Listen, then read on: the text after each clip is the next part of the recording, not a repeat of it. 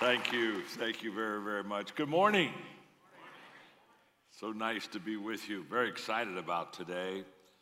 Congratulations, Chris Michelle, on your 25th anniversary. It's amazing, the work that you have done, the calling you've been so faithful to, and think of the tens of thousands of people who've had their lives changed because of you and Faith Promise Church. My name is John, and I'm your friend. On the count of three, give me your name. 1, 2, 3.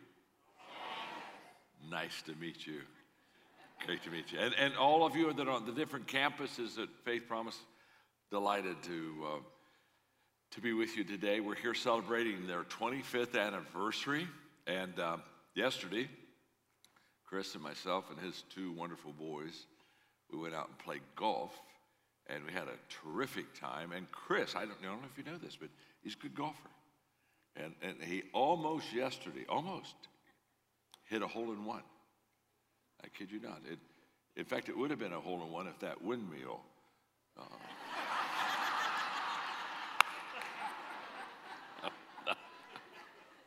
No, we weren't at putt-putt. There was no windmill. In fact, I have a picture of the evidence. This is literally where his shot went on a par 3. Of course, he obviously got a bird. Look how he posed for it. I just want to take a picture of the ball. He said, "Oh no." He got in there and just look at him. Doesn't he look like he owns that hole? It's like, this is mine. I own that hole. And so I thought he was a foot from a hole-in-one yesterday, and I thought. He said, to be that close to the hole, you have to be an amazing golfer. And then a few holes later, I made a shot. This is how close I came to my hole-in-one.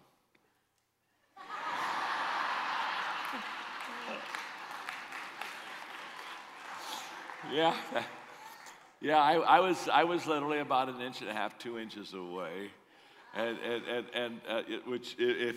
That just shows you that Chris is a very, very good golfer, and I'm a great golfer. Not really. We just had so much fun and enjoyed ourselves, and I'm so delighted to be with you, and thank you for having me, and again, letting me share with you. And I would like to talk to you on the subject today. Live well, so you can finish well. Jesus said that we were to be salt and light. I always love it when Christians say, "Well, I wonder what God would want me to be." Well, what He wants you to be, what He wants all of us to be, is to be salt and light in our culture and where we live. Salt makes things better. Light makes things brighter. And in fact, on the back of my iPhone, I literally have a salt shaker and a light bulb with the words underneath of them, "Be these," because this is who I'm supposed to be. This is every one of you. We're to be salt and light. And the reason I want to talk to you about living well so you can finish well is we've gone through, in the last 18 months, we've gone through a lot of adversity, very difficult time, and I sense that we haven't always lived up to our Christian privileges. And that we perhaps haven't always lived as well as we could have, and it's understanding because this has been a very difficult time. When adversity comes, it moves us. No one is the same. After COVID, a month after COVID, there wasn't anybody in America that was in the same position. We were all moved, and the question wasn't were we moved. The question is, did we move to become a better person, or did we move the wrong way? And I'm afraid that there were a lot of us that were drifting, and no one has ever drifted to a desired location. You just don't drift there. If you're going to get to a desired location, you have to swim upstream. You have to be intentional. You have to go against the odds, and you really have to desire to move in a right way. And what happened is this adjustments that we were making, it took us all out of our comfort zone. It took us out of automatic. And we love automatic. You see, before COVID, I mean, we had life down, didn't we? I mean, there were just certain things. And automatic is all about comfort. Automatic is all about predictable. And there's just something about automatic that we like to live in. And COVID knocked us all out of automatic. And when it knocks us out of automatic, when we have this kind of adversity, what happens in our lives is it changes us if we're not careful. And these adjustments that we have to make, sometimes it makes us better. Sometimes it doesn't make us better. I was having a golf round with Ed Bastian, who's the CEO of Delta, and we were talking about this adversity. And Ed said to me a wonderful statement that day. He said, John, when crisis comes, it's too late to get your values. He said, you better have your values before adversity comes. You better have your core, your inner strength on the front end, because if not, you're going to be in trouble. And what I've discovered about adversity is that when adversity comes on the outside, it requires an inner strength on the inside. And if we don't have that inner strength, we then drift to a location we really don't want to go. When I was a kid in Sunday school, there's a song we used to sing about the wise man and the foolish man. And the wise man, he built his house upon the rock, and the foolish man, he built his house upon the sand. Now, I'm ancient, so we sang that song a long time ago. Would there be anybody here that would know that song beside me? Raise your hand. Oh, it's so good to see mature people. It's so good to people that have experience and exposure to the greater things of life. Michelle raised her hand. She did. Chris has no clue. He's just sucking water right now. He has no clue at all. But I'm going to sing this song. I want you to sing. If you know the song, sing it with me, okay? And if you don't know the song, we're going to do motions with the song. Because in Sunday school, you didn't sing without motions. In fact, if you didn't have motions, it wasn't Sunday school. You follow me? That was back in the old days when we couldn't dance. So we did motions. We did choreography. Back then, we did choreography, okay? So even if you don't know the song, you can at least do the motions with us and act like you are as expansive and mature as the rest of us, okay? Huh? Okay, so so get ready. And those that know the song, obviously I want you to, sing it with me, okay? The wise man built his house upon the rock.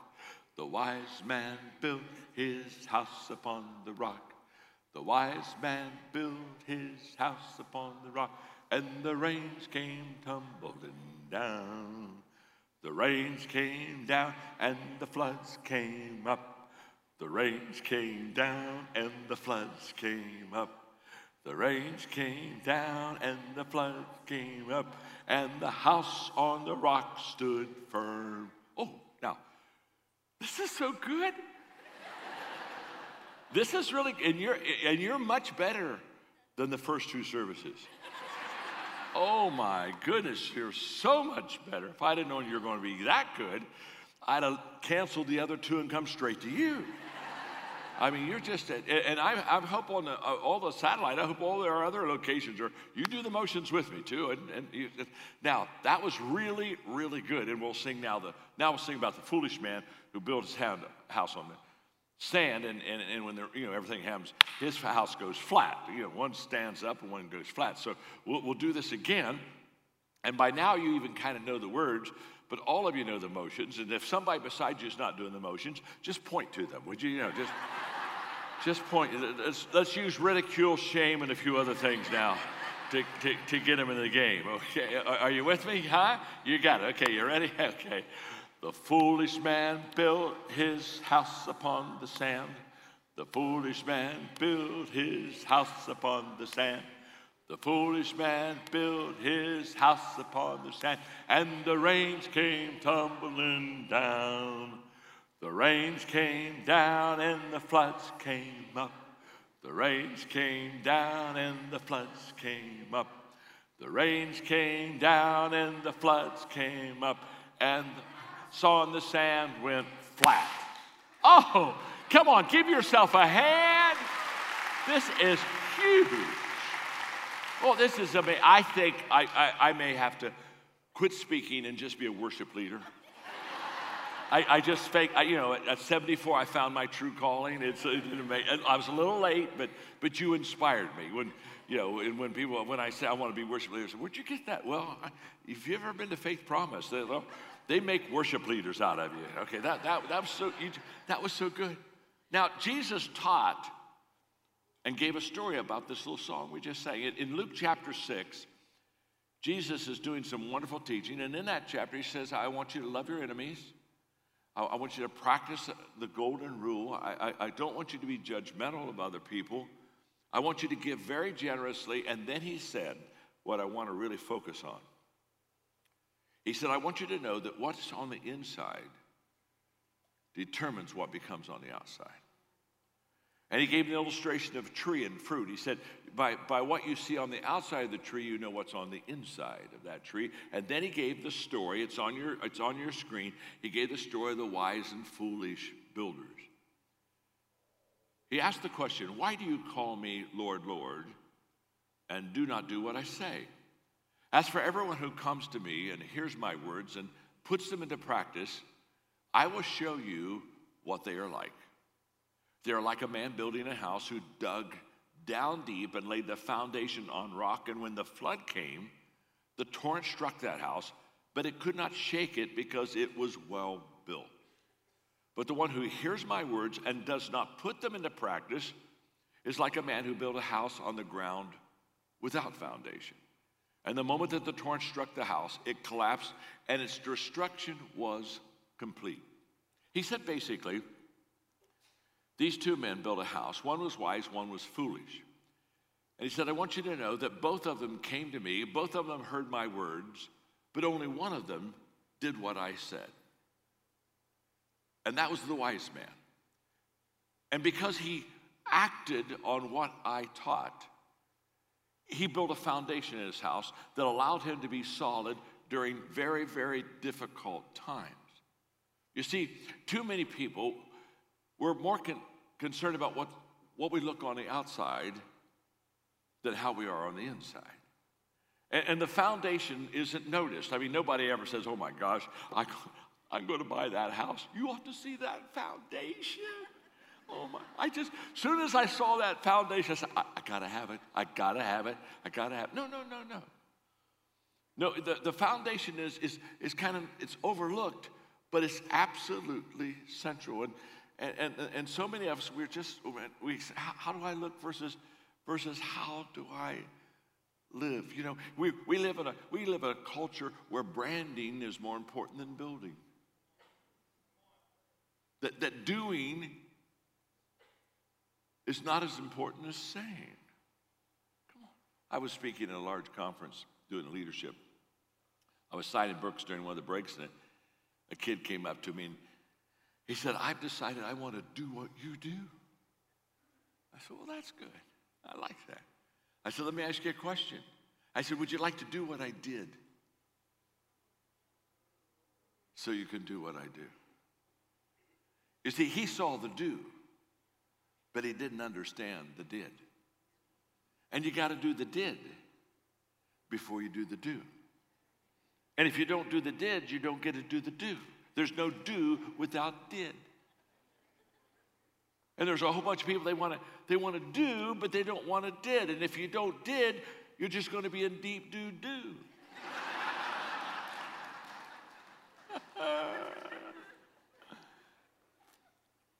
So over the last few months, to be honest with you, I've been a little leadership sad because I feel that we kind of lost our way.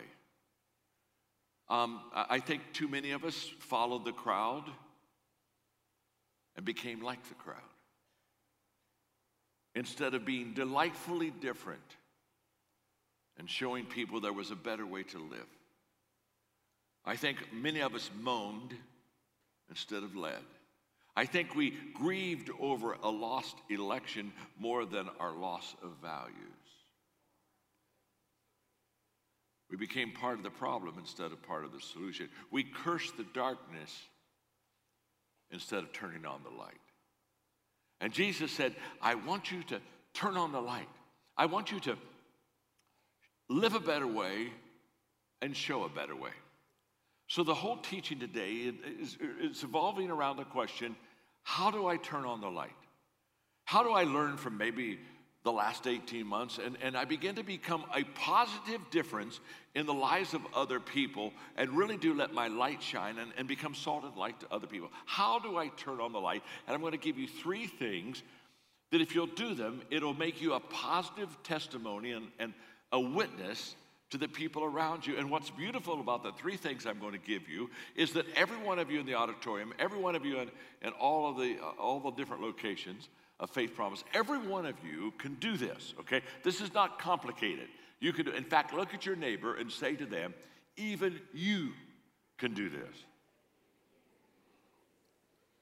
In fact, look at them and say, why do you think I brought you here today? Okay, you got it. Let's go. Here we go. The first thing we want to do if we're going to turn on the light for others, be that positive difference, number 1 is get over yourself. Just get over yourself. This isn't about you at all. When I teach about leadership, I tell leaders if they really want to be great leaders, they have to get over themselves. Because leading is about serving others. It's not about you. It's not about being served. It's about serving others. I tell people, if you want to be a great communicator, you got to get over yourself. You got to quit asking yourself the question, do the people like me? And start asking the question, do I like the people? You got to get over yourself. And by the way, this isn't where I didn't start this get over yourself message. Jesus did. What did Jesus say? Jesus said it's very simple. If you want to be first, you have to be last. If you want to rule, you got to serve. And then he did the ultimate get over yourself message when he said, if you want to live, you got to die. Now that's really getting over yourself. Several years ago, when I was a pastor, I was preparing a series of sermons on the Apostle Paul. And I was doing a series called Success Principles in the Life of Paul. And for a few months, I just kept reading his letters and saying, what made Paul so outstanding? He was, when Christ, died, resurrected, and ascended to heaven, Paul became the catalyst for the church. He was the central figure. What was it that made Paul so effective in planting churches and in evangelism, in his leadership? Why was he so good? And I came to the conclusion that what made Paul so successful is he didn't have to survive. In other words, he had gotten over himself. There's a passage in Acts 20, it's going to come on your screen, but when he's saying goodbye to the elders at Ephesus, and he's been with them for 3 years, and now he knows he's never going to see them again. So it's kind of an emotional goodbye. But I want you to pick up on these words because I don't want you to miss the secret, not only in Paul's life for success, but in your life. Here's what he said. But there is another urgency before me now, and I feel compelled to go to Jerusalem. I'm completely in the dark about what will happen when I get there. I do know it won't be any picnic, for the Holy Spirit has let me know repeatedly and clearly that there are hard times and imprisonment ahead. Paul's saying goodbye. What I'm about to face isn't going to be very pleasant. But now here's the key in this next phrase. But that matters little. What mattered little to Paul? Imprisonment, persecution, adversity. Paul said, I know this is before me, but that matters. Now, how can it matter so little to Paul? He goes on. What matters most to me is to finish what God started. The job the Master Jesus gave me of letting everyone I meet know all about this incredibly extravagant, generous God. Now, what Paul is saying is very simple. I don't have to survive. I know that dark days are ahead. I know that I'm going to be in prison. I know I'm going to have all kind of persecution. He's going to literally die a martyr's death. That's what's going to happen. But he said, that matters little to me as long as I can make sure that the message of Jesus Christ is shared with others. In other words, he said, I've got to be light, and the only way I can be light is to get over myself. And what are you going to do with Paul since he didn't have to survive? If you threaten Paul, he'd just look at you and say, well, I've been threatened many times. Well, Paul, shut up. If you don't stop, we're going to throw you in prison. Oh, that would be nice. Could I go back to Philippi? I was just witnessing to the guards there, and they let me out the last time. I'd like to go back and finish sharing my faith. Oh, that prison would be wonderful. Well, we're going to throw stones at you. We're going to stone you. Oh my gosh, yes, that's happened before. Oh, Paul, we're going to kill you. Would you please? Oh my gosh, to be absent from the body is to be present with the Lord. Oh my. Oh, happy day. What are you going to do with Paul? Absolutely nothing. Why? He doesn't have to survive. He's gotten over himself. We've gone through 18 months where too many Christians were worried about survival. It was all about us. What's going to happen to me? We got our eyes off of God. And our world began to get much, much smaller as we got them onto ourselves. Number one, get over yourself. The second way to turn on the light is move to the center of the wheel. I'm going to have to define that. When I say move to the center of the wheel, I want to talk to you now about emotional capacity.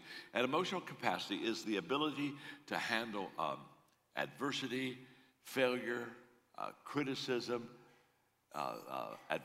pressure, but to handle all these things in a very positive way. And when COVID came and all these difficult things happened, there was a tendency for us to become emotionally swept up, just like people who have no faith.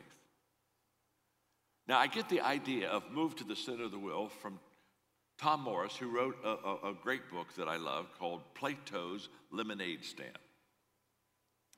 And here's what he said about emotional stability. Imagine life as a big wagon wheel. If we emotionally live out on the outer rim, then as the wheel turns, we're spun around at extreme highs and lows in rapid and dizzying succession. He said, but if we move to the center of the wheel, closer to the midpoint of the hub, we become more centered.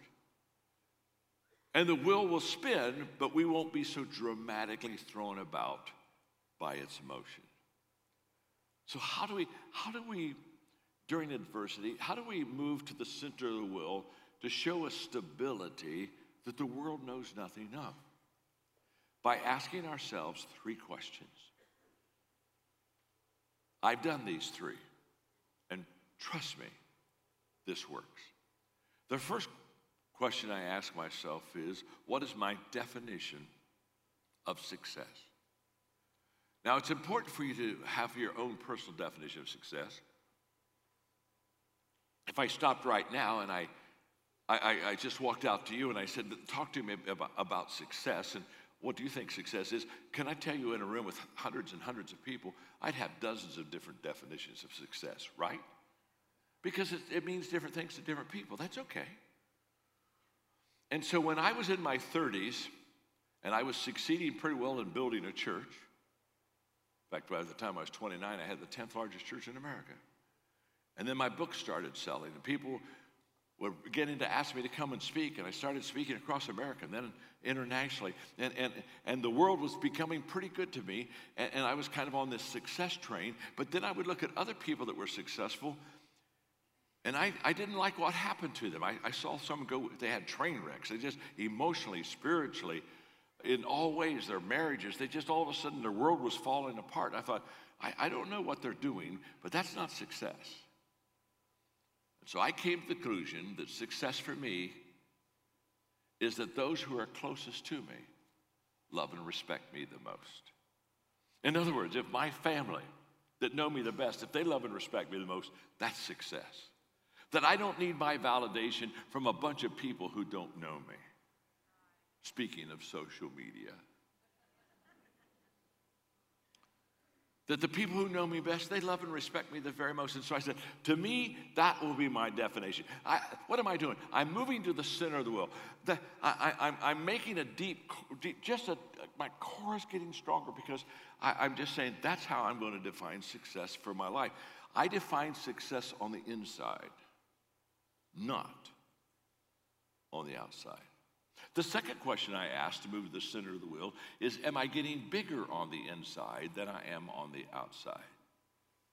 In other words, am I developing a inside values, spiritual core that makes me bigger on the inside than the outside? You see, if you're bigger on the inside than you're on the outside, it's only a matter of time until you become bigger on the outside. But if you're bigger on the outside than you are on the inside, if you're better on the outside than you're on the inside, wow. It's a matter of time before you begin to go crashing down. For example, we all have within our lives the emotions that are positive and negative. I've got faith in my life and I got fear in my life. And during COVID, it seemed like fear began to, in many Christians' life, become much more dominant than faith. And let me just say this. You never get rid of negative and positive emotions, but the stronger emotion will always override the weaker one. So if my fear is greater than my faith, I will become a person of fear. Just as if my faith is greater than my fear, I'll become a person of faith. And so I've got to understand these emotions, and I've got to feed my faith, and I need to starve my fears. And what's happened over the last 18 months, instead of people starving their fears, they fed them. And those fears began to get bigger until they were dominated by fear instead of dominated by faith. To give us perspective, I'm going to read you an article by C.S. Lewis entitled Living in an Atomic Age. This was written in 1948. But 73 years later, it's a message we need to hear today. And when I read it to you, it's going to be on the screen so you can follow me. Just substitute atomic age for the coronavirus. Okay, let's go. You talk about gaining perspective. In one way, we think a great deal too much of the atomic bomb. How are we to live in an atomic age? I am tempted to reply, why? As you would have lived in the 16th century when the plague visited London almost every year, or as you would have lived in the Viking age when raiders from Scandinavia might land and cut your throat any night, or indeed, as you already are living in an age of cancer, an age of syphilis, an age of paralysis, an age of air raids, an age of railway accidents, an age of motor accidents. In other words, do not let us begin by exaggerating the novelty of our situation. Believe me, dear sir or madam, you and all whom you love were already sentenced to death before the atomic bomb was invented. And quite a high percentage of us were going to die in unpleasant ways, and it is perfectly ridiculous to go about whimpering and drawing long faces because the scientists have added one more chance of a painful and premature death to a world which already bristled with such chances and in which death itself was not a chance at all, but a certainty. This is the first point to be made. The first action to be taken is to pull ourselves together. If we are all going to be destroyed by an atomic bomb, let that bomb, when it comes, find us doing sensible and human things. Praying, working, teaching, reading, listening to music, bathing the children, playing tennis, chatting to our friends over a pint and a game of darts. Not huddled like frightened sheep and thinking about bombs. They may break our bodies, but they need not dominate our minds.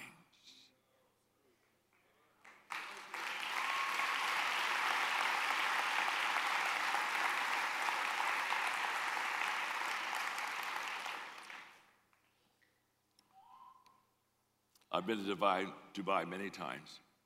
The Sheikh of Dubai, Rashid, was asking about the future of his country.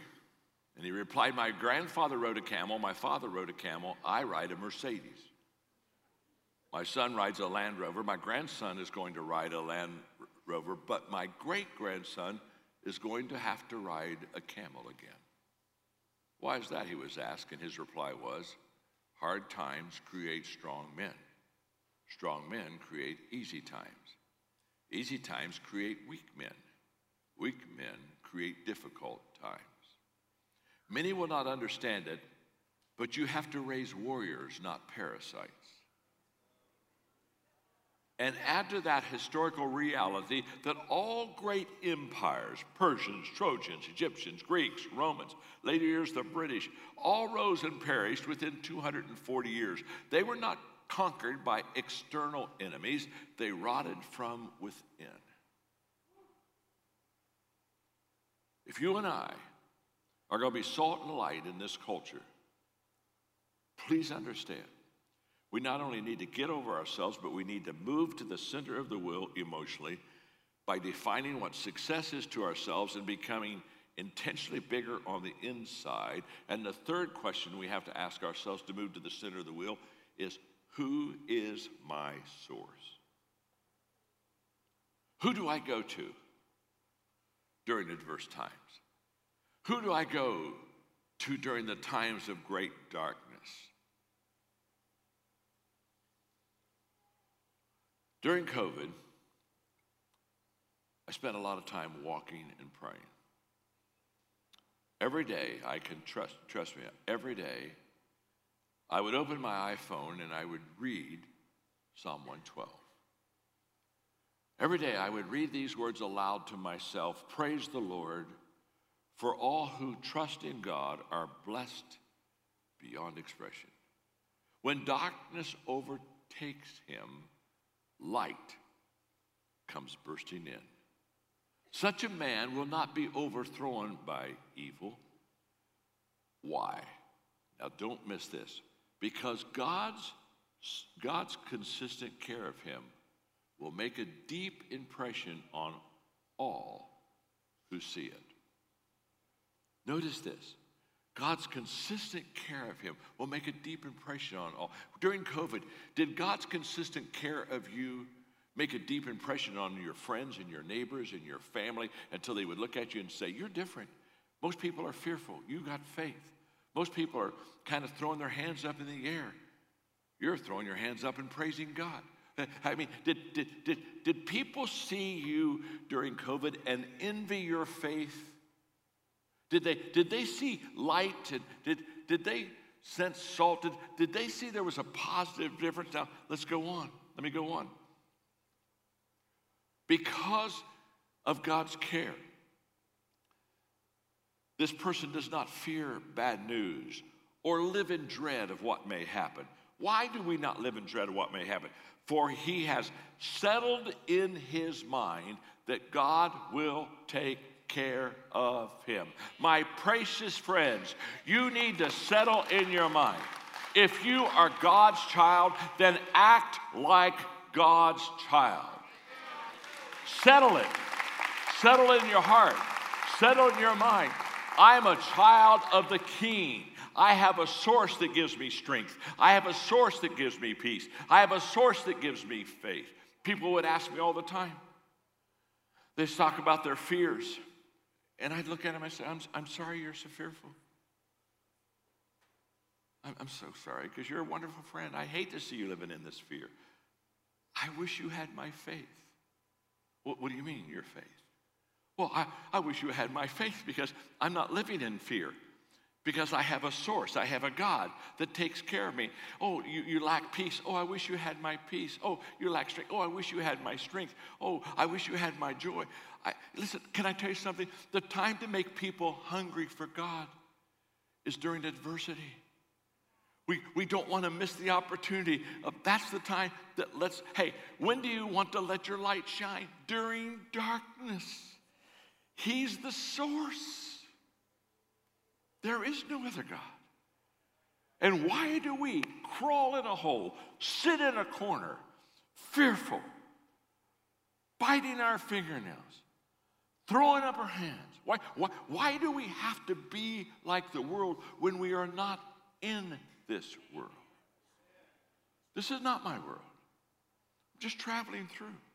And I loved it. C.S. Lewis, he just said, excuse me, I know the atomic bomb can kill you, but you were already sentenced to death when you were born. In other words, he said, would you get a life?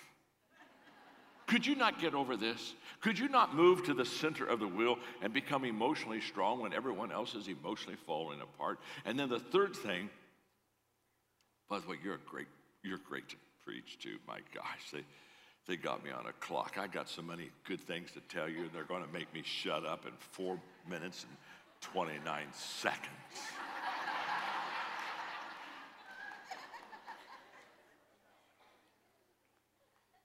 The third thing to become a person of light is begin with the end in mind.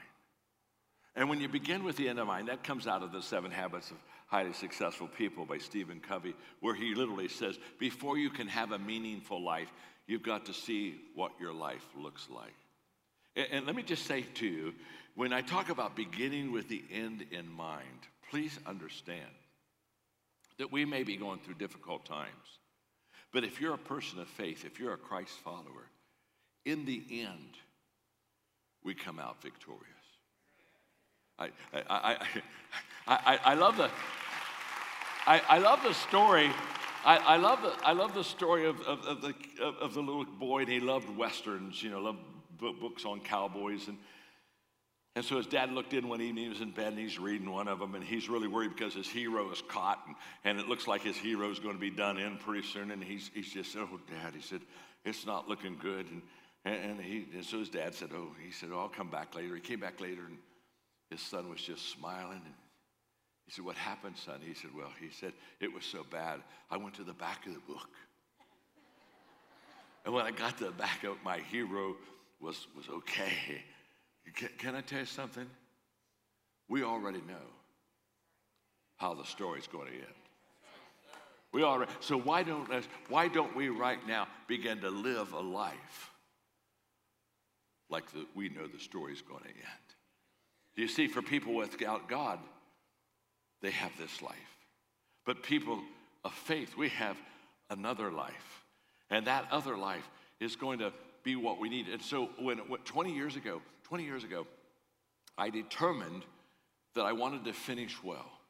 And I wanted to see what the end looked like. And so I spelled out what I wanted to be. I wanted to make the right decision today so I could have the right destiny tomorrow. And so I wrote finish well, and I wrote these words: be bigger on the inside than the outside. Character matters. Follow the golden rule, because people matter. Value humility above all virtues, because perspective matters. Travel the high road of life. Attitude matters. Teach only what I believe.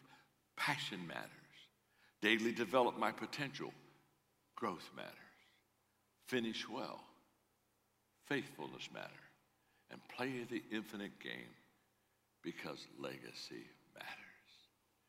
You and I get to pick our ending by our decisions today.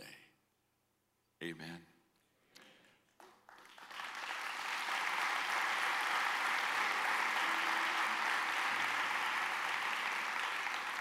We have all heard the statement, all's well that ends well, and I would say to you, this teaching is all about all is well that begins well. I'd like you to bow your heads with me just for a moment, because there would be those today on all of our campuses that you've never had a personal relationship with God. You perhaps believe in God, you know God, but you don't have a personal relationship with Him. And if that is where you are in your life right now, I would like to encourage you today to make a decision to begin your relationship, personal relationship with God. With heads bowed and eyes closed, I wonder how many of you would raise your hand and say, John, I know there's a God, I know somewhat about God, but I don't have Him living in me, and I don't have that personal relationship, and I want to be strong in this life. And you just slip up your hand all over the auditorium and just say, I'm going to raise my hand where I'm seated. And by raising my hand, I'm just asking you to pray for me. And you'd raise your hand all across the auditorium right now. Just, that's it. Now, there are many I'm seeing raising their hands. There are 24 people at least. Just raise your hand up high. Just raise them up high. I would like to know God in a personal way. And you just slip up your hand right now. This is beautiful. Oh my, so many hands. So many hands. I'm going to pray for you in a moment. I'm going to pray for you. And I'm going to introduce you to Christ. In fact, when we pray, when you ask Christ to come in your heart, that's exactly what he does. So would you now, let's all together say aloud this prayer. Would you all repeat this prayer after me? And you that raised your hands, as you say it out loud, this is for you to know God in a personal way. Repeat after me. Lord Jesus, I am a sinner, and you are the Savior. Only you can save me. Only you can forgive me. So I come only to you. I'm sorry for my sins. I want a new life, a fresh start. I ask you to forgive me. And I ask you right now to come into my life as my Savior and as my friend. Thank you, Jesus. Amen. Welcome. Welcome to the family of God. How beautiful this is for you to make that relationship sound and correct today with God.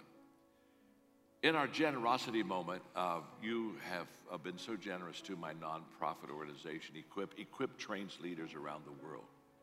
We live in a secular world, and our company, our organization, goes to non-church people, training them to be leaders, and developing a relationship with them that'll give us an opportunity later to reach them for Christ. We have been very effective. We've been now bringing transformational leadership to Guatemala, to Paraguay, to Costa Rica. Just this week, I was in the Dominican Republic. I met with the president of the country because we get permission by the leaders of the country to come in, and we teach values in small groups. So I met with the president of the country. I met with the mayors of the large cities. I met with the business leaders. I met with the media, the arts people, all the streams of influence.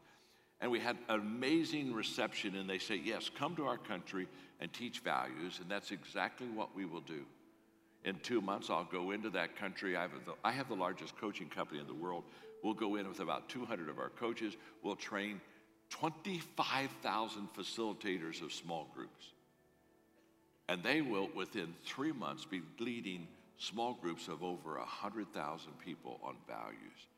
And when I go back in the spring, I'll take all those facilitators and I'll do a training day for them. At the end of the day, I share with them I would like to share my faith. But I don't want to impose it on them, so I dismiss everybody. 15 minutes later, if they want to hear me talk about my faith, they come back. 90% of the people come back to hear me share my faith, and 50% of them that hear me receive Christ. Literally. In the Dominican Republic next March, I will go there and visit them, and there'll be probably between 11,000 and 12,000 people who have never been churched find God and receive Christ. That's where your money is going to. Our organization, in the last 10 years, have led almost 400,000 people to Christ. And that's where your money. Now we're coming to America. We have values curriculum for kids. It started here on my book tour, Change Your World, when your superintendent of Knox County said he wanted books for the teachers, 4,000 of them in Knox County. And your pastor, Chris, said, we will buy those books for the teachers. Now, every teacher in Knox County has to Change Your World. They're getting ready to do Change Your World curriculum there. I've been in the state of Georgia. I've been in the state of South Carolina. The state of South Carolina this fall will train 250,000 junior hires in our values curriculum. It will be in the classroom, not before classroom, not after classroom. And it's in the public school system. So I just want to say thank you, thank you, thank you. When all of these wonderful kids learn values, getting back to the roots of where we need to go in our country, you can just pat yourself on the back and say, I am part of the answer. I'm turning on the light and not cursing the darkness. God bless you. I love you. Thank you very much.